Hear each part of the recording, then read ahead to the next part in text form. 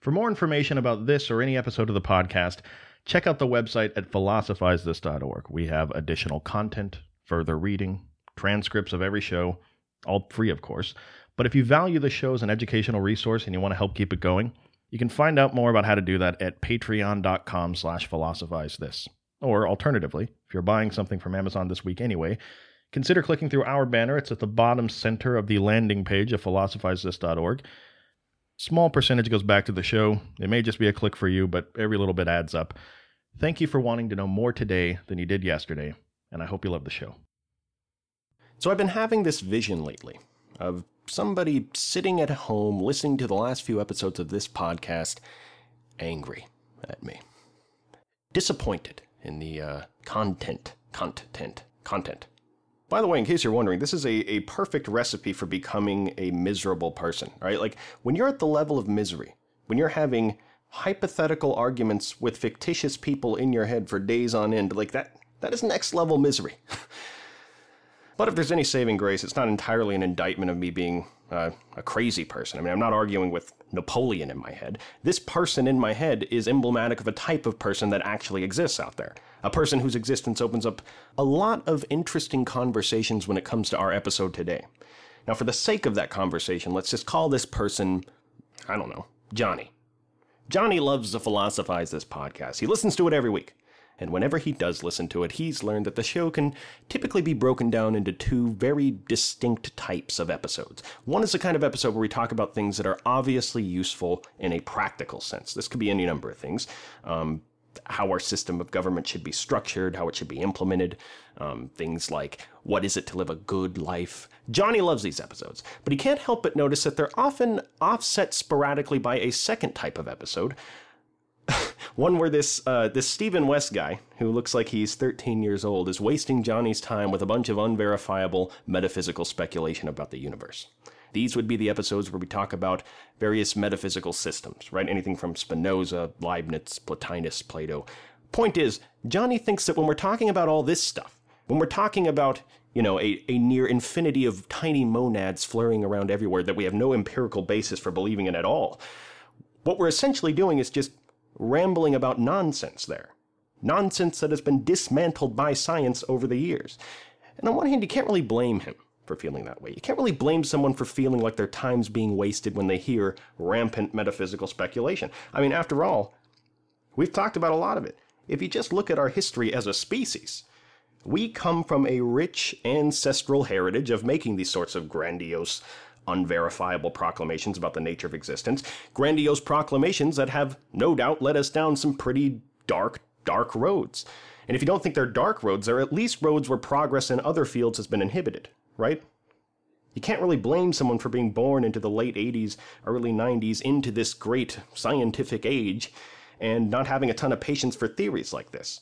I mean, look at what they've done for us in the past. We need some sort of different criteria that we use to determine what is worth believing. So enough with the nonsense, enough with all this speculation. Let's use what is measurable and repeatable. Let's use science to find the closest thing to truth, and then we can just forget about all these meaningless pontifications that people are making.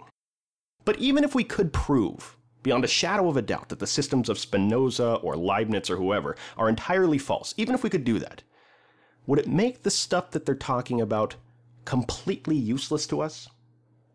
I mean, should this hypothetical person, Johnny, just skip over the episodes on Plato or Plotinus? Should he just take out his earbuds and slam them down and feel like his time is being wasted when he listens to those?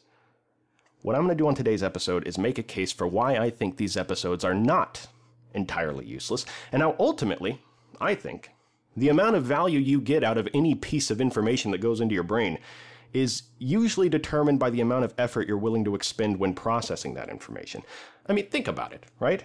Two people can have virtually the exact same information fed into their heads and have two completely different outcomes for how that information affects the lens that they view the world through. For example, picture two people from the same small town. They're both going off to college. They both load up all their belongings into their respective wagons. They get some extra wagon axles from the general store, some oxen to ford the river with, and they head off to the big city, to the university, to get a fancy education. Now, one of those two people, they study really hard, They find ways to relate the information they're learning at school to schemas they already had in their brain in the past. They're passionate about the subjects they're learning about. They cultivate social situations. They meet a wide range of people. They go out and they have the full college experience, top to bottom. Now that person could easily return back to that small town after just 4 short years, and it's not crazy to think that they might be almost an entirely different person. Now, on the other hand, the other person could go to that same school and basically do nothing. They could essentially just lock themselves in their dorm room watching Netflix for 4 years. Maybe they're not passionate about doing their classes. Maybe they just study for the test that's at the end of that particular week and then forget everything. Like they cram the night before, like they have a test Friday morning, and by Friday afternoon, that information that they crammed the night before has gone in one ear and just catapulted. Doesn't really impact them much, right? Point is, this person could go back to that same small town, and after 4 years of doing that, they could be almost unchanged by their experience. And in that sense, it's not the information so much that makes something interesting or useful in a practical sense, but the ways our brains process and relate that information to other things. If you read a book about Plato's Timaeus, and as you're reading it, you're thinking, wow, this is really boring and useless to me, then I'm going to go out on a limb and say that you probably have a pretty boring and useless way of looking at that information. Now that said, the same mentality could easily be conferred onto our episodes on Kant, right? I see this Johnny guy sitting at home saying, okay, Kant, okay, so there's 2 worlds. The world of things in themselves and human experience of that world. So if that is true, where does that leave me? I mean, on one hand, Kant's saying that to even try to infer things about the world of things in themselves is a waste of time. And when it comes to the world of human experience, well, that just leaves me sitting here with my earbuds in, listening to some guy from the 17th century give his best guess of how the human mind experiences the world. What a giant waste of time. If I want to learn about that stuff, I'll go and study science, right? And by the way, this guy's thinking, what use is that distinction practically speaking anyway? I mean, after all, what Hume said is still true. No matter how far you're willing to go down this reductionist continuum, we still need some working method of interacting with the world, right? Why not use science? Not saying that's a bad option. If that's what you decide to base your beliefs on, it's perfectly fine.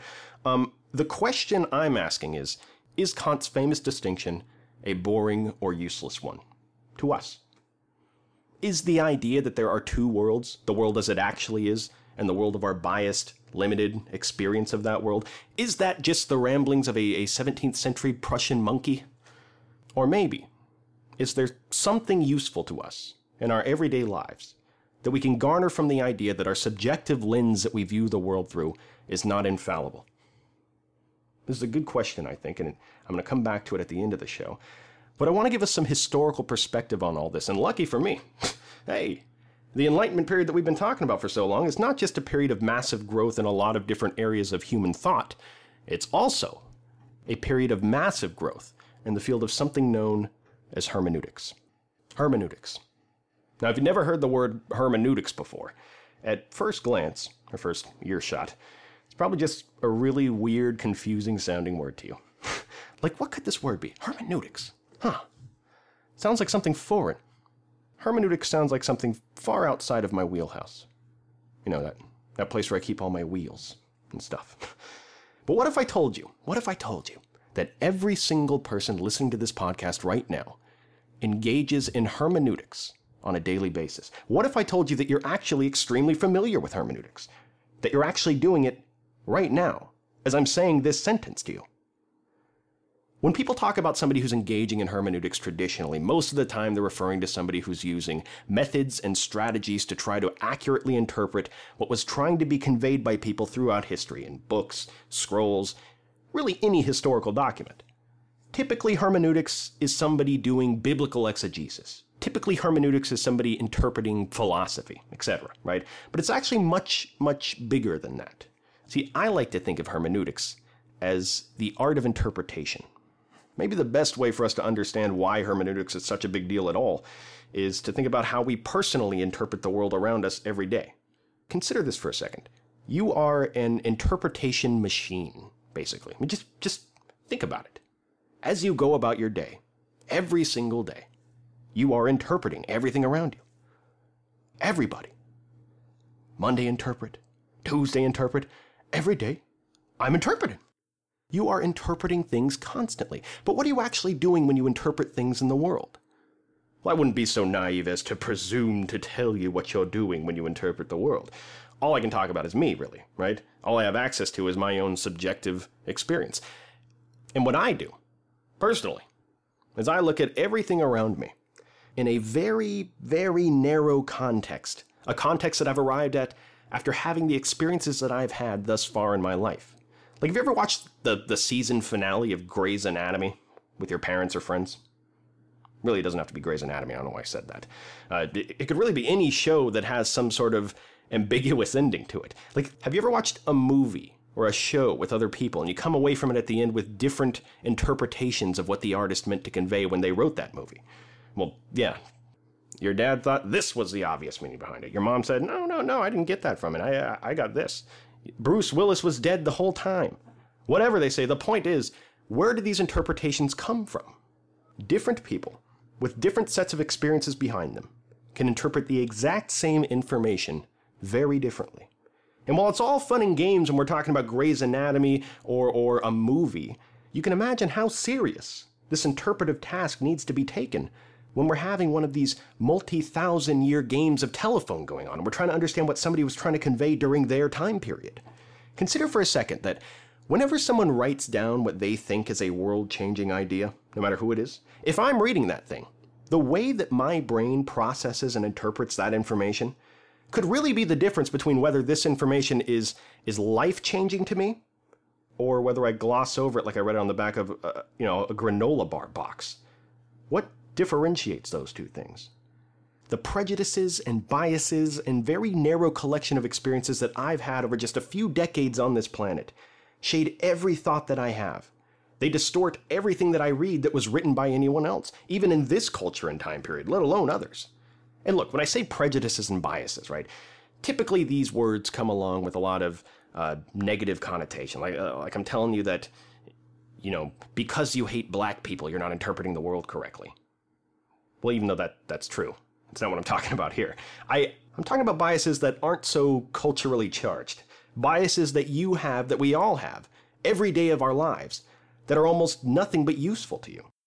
For example, if I'm walking down the street and I see a guy in an orange shirt, right, and he has neon green reflective flare plastered all over him, he's wearing a hard hat, and he's using a big heavy rake and a hula hoe to till the soil and level it out in front of him, then obviously that guy is a construction worker that is prepping that area for some sort of future construction project, right? But see what I just did there? Obviously that's what he's doing. Obviously he's a construction worker. But really, there's nothing obvious about what he's doing at all. I mean, I may be right about what he's doing, but the only reason I was right in this one interpretation is because of my collection of experiences. All my experiences, having seen people in orange shirts and hard hats congregating around an unimproved plot of land, right? I mean, imagine if an alien came down from a faraway galaxy and he landed on that cul-de-sac and he looked at that very same guy that I saw. Would it be obvious to that alien that he was prepping the area for construction? That he was a construction worker? No, the alien would rightfully be confused. This guy could be doing any number of things. It's not obvious what he's doing. The alien might think he's exercising or something. Like, this is Earth's greatest cardio routine I've come across. Maybe it would think that he's doing some sort of, I don't know, interpretive dance, right? Like maybe the alien would come down and you would think it's obvious. I mean, given the matching orange and green costumes and all the matching hats of the construction workers, obviously this is some sort of Cirque du Soleil show going on. Now, if that seems ridiculous, just imagine if you and I could get on a spaceship and we could go to that alien's home planet, look around, take it all in. How arrogant and misguided would it be to look around their culture, their world, and pretend that we know exactly what's going on in a world and culture that is completely unfamiliar to us? Even if we had time to stick around for a while and just really try to understand the way that the aliens lived, everything about us would be looking at their world and trying to understand their world better by comparing it to things in our world. We would be projecting these relics of our culture and time period onto their culture and place in the universe. This goes even down to the most basic things, down to what motivates each alien, what motivates the race as a whole, even down to the questions the aliens even think are worth asking at all. But on the other hand, what can you do? This is what we are, interpretation machines, right? Constantly trying to make comparisons, constantly trying to connect things. When we look back 2,300 years, and we try to understand exactly what Plato meant when he wrote every word that he wrote, when we read a translation of a translation of a translation, and we try to have a conversation using something that was etched into a scroll before Alexander the Great was even born, we are essentially traveling to an alien planet. Right around this time that we've been talking about, there was a philosopher who lived who is widely considered to be the first great philosopher of hermeneutics in the modern era. His name was Friedrich Schleiermacher. Schleiermacher points out, like many people before him, that one of the biggest challenges someone faces when trying to understand the intent of an author behind a piece of work is understanding the true meaning of the words that they were using, which is enough of a headache in itself. But Schleiermacher points out that a big piece of doing that, that's often overlooked by people, is understanding even seemingly insignificant characteristics about the author themselves, even down to the character and personality of the author. These things come into play. The state of mind of the author while writing the work comes into play. Now, I don't want to get too far into it. Hermeneutics turns into a lot more than this. I don't want to spoil Schleiermacher too much, because we're probably going to do a much larger episode on hermeneutics in the future. But the main takeaway is that we want to think that because these people, walked on two legs, and that because we can relate to some sort of underlying humanity in their work, that we're somehow experts on exactly what they meant when they wrote something. At least that's something that I do sometimes. But it's far from the case. Schleiermacher famously defined hermeneutics as the art of avoiding misunderstanding. It's so easy to project our own biases onto people from the past when we don't fully understand the cultural and historical context that they were writing in the midst of. Oh, and by the way, this is not something that we reserve just for people in the past. We do it to each other in our present day all the time. Like, if you've ever had a misunderstanding in a conversation, then you've witnessed firsthand the sort of agony that bad hermeneutics has wrought. See, because while most people hear the word hermeneutics and they think of their dad's hermeneutics, old educated white guys in those clever, colorful hats interpreting the Bible for the Catholic Church. Even though that's what most people do, in a sense, we are all, every one of us, practitioners of hermeneutics. We are all, in our own right, different collections of experiences, interacting with each other and interpreting each other. Some of us are better at interpreting things than others. It's definitely a skill that's learned, is what I'm saying. Like, we all exist personally at some point on this hermeneutic skill level continuum, right? At the top are the people that are super bright, people that do exegesis for a living, people that work at NASA, all the fine folks at Google. At the bottom of this continuum are people that have next to zero critical thinking ability. Infants, a jar of mayonnaise, Bill O'Reilly, things at that level. My point is this: your interpretive ability creates your reality. Our lives are a collection of fleeting emotional states that are largely shaped by how we interpret the world around us. And when you look at it that way, are there many things out there that are more important than how well or accurately we interpret the world around us?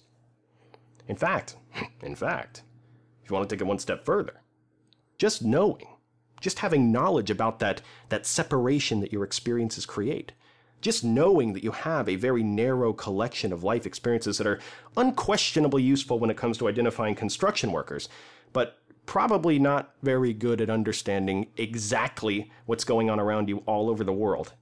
It seems like acknowledging that there's a difference between your world of experience and the world as it truly is, somewhere out there. Seems like that could bring you a lot of comfort. Remember that guy living in my head named Johnny? So it would be very easy for Johnny to be born into the late 80s, early 90s, into a world where we have this long history of being misled by unverifiable speculation about metaphysics. To be born into a world where science does so many great things for people. To be born into a world where it's possible to hold your beliefs to what seems to be a higher standard. It'd be easy to be born into that world, and then to take a giant leap from there and label all of these systems the systems of Berkeley or Plotinus or Spinoza, label them all a complete waste of time. To angrily slam down his headphones the moment he hears that the next episode is not something that's immediately practically useful. Sometimes, the most profound and useful nuggets of all aren't just lying on the ground somewhere where everyone can see them. Sometimes you have to do a little digging, right? Sometimes you have to buy one of those weird metal detectors and walk around on the beach every Sunday in your visor, so that one day you can have your glorious moment in the sun where you hold up some poor woman's lost wedding ring and celebrate on a late-night infomercial. I'm speaking metaphorically, of course, but how ironic that if Johnny had labeled Kant's famous distinction, or the episode that we did on it, as just another useless rambling by an 18th century moron, man, he would have missed out on the very lesson that could have prevented him from making that choice in the first place. Thank you for listening. I'll talk to you next time.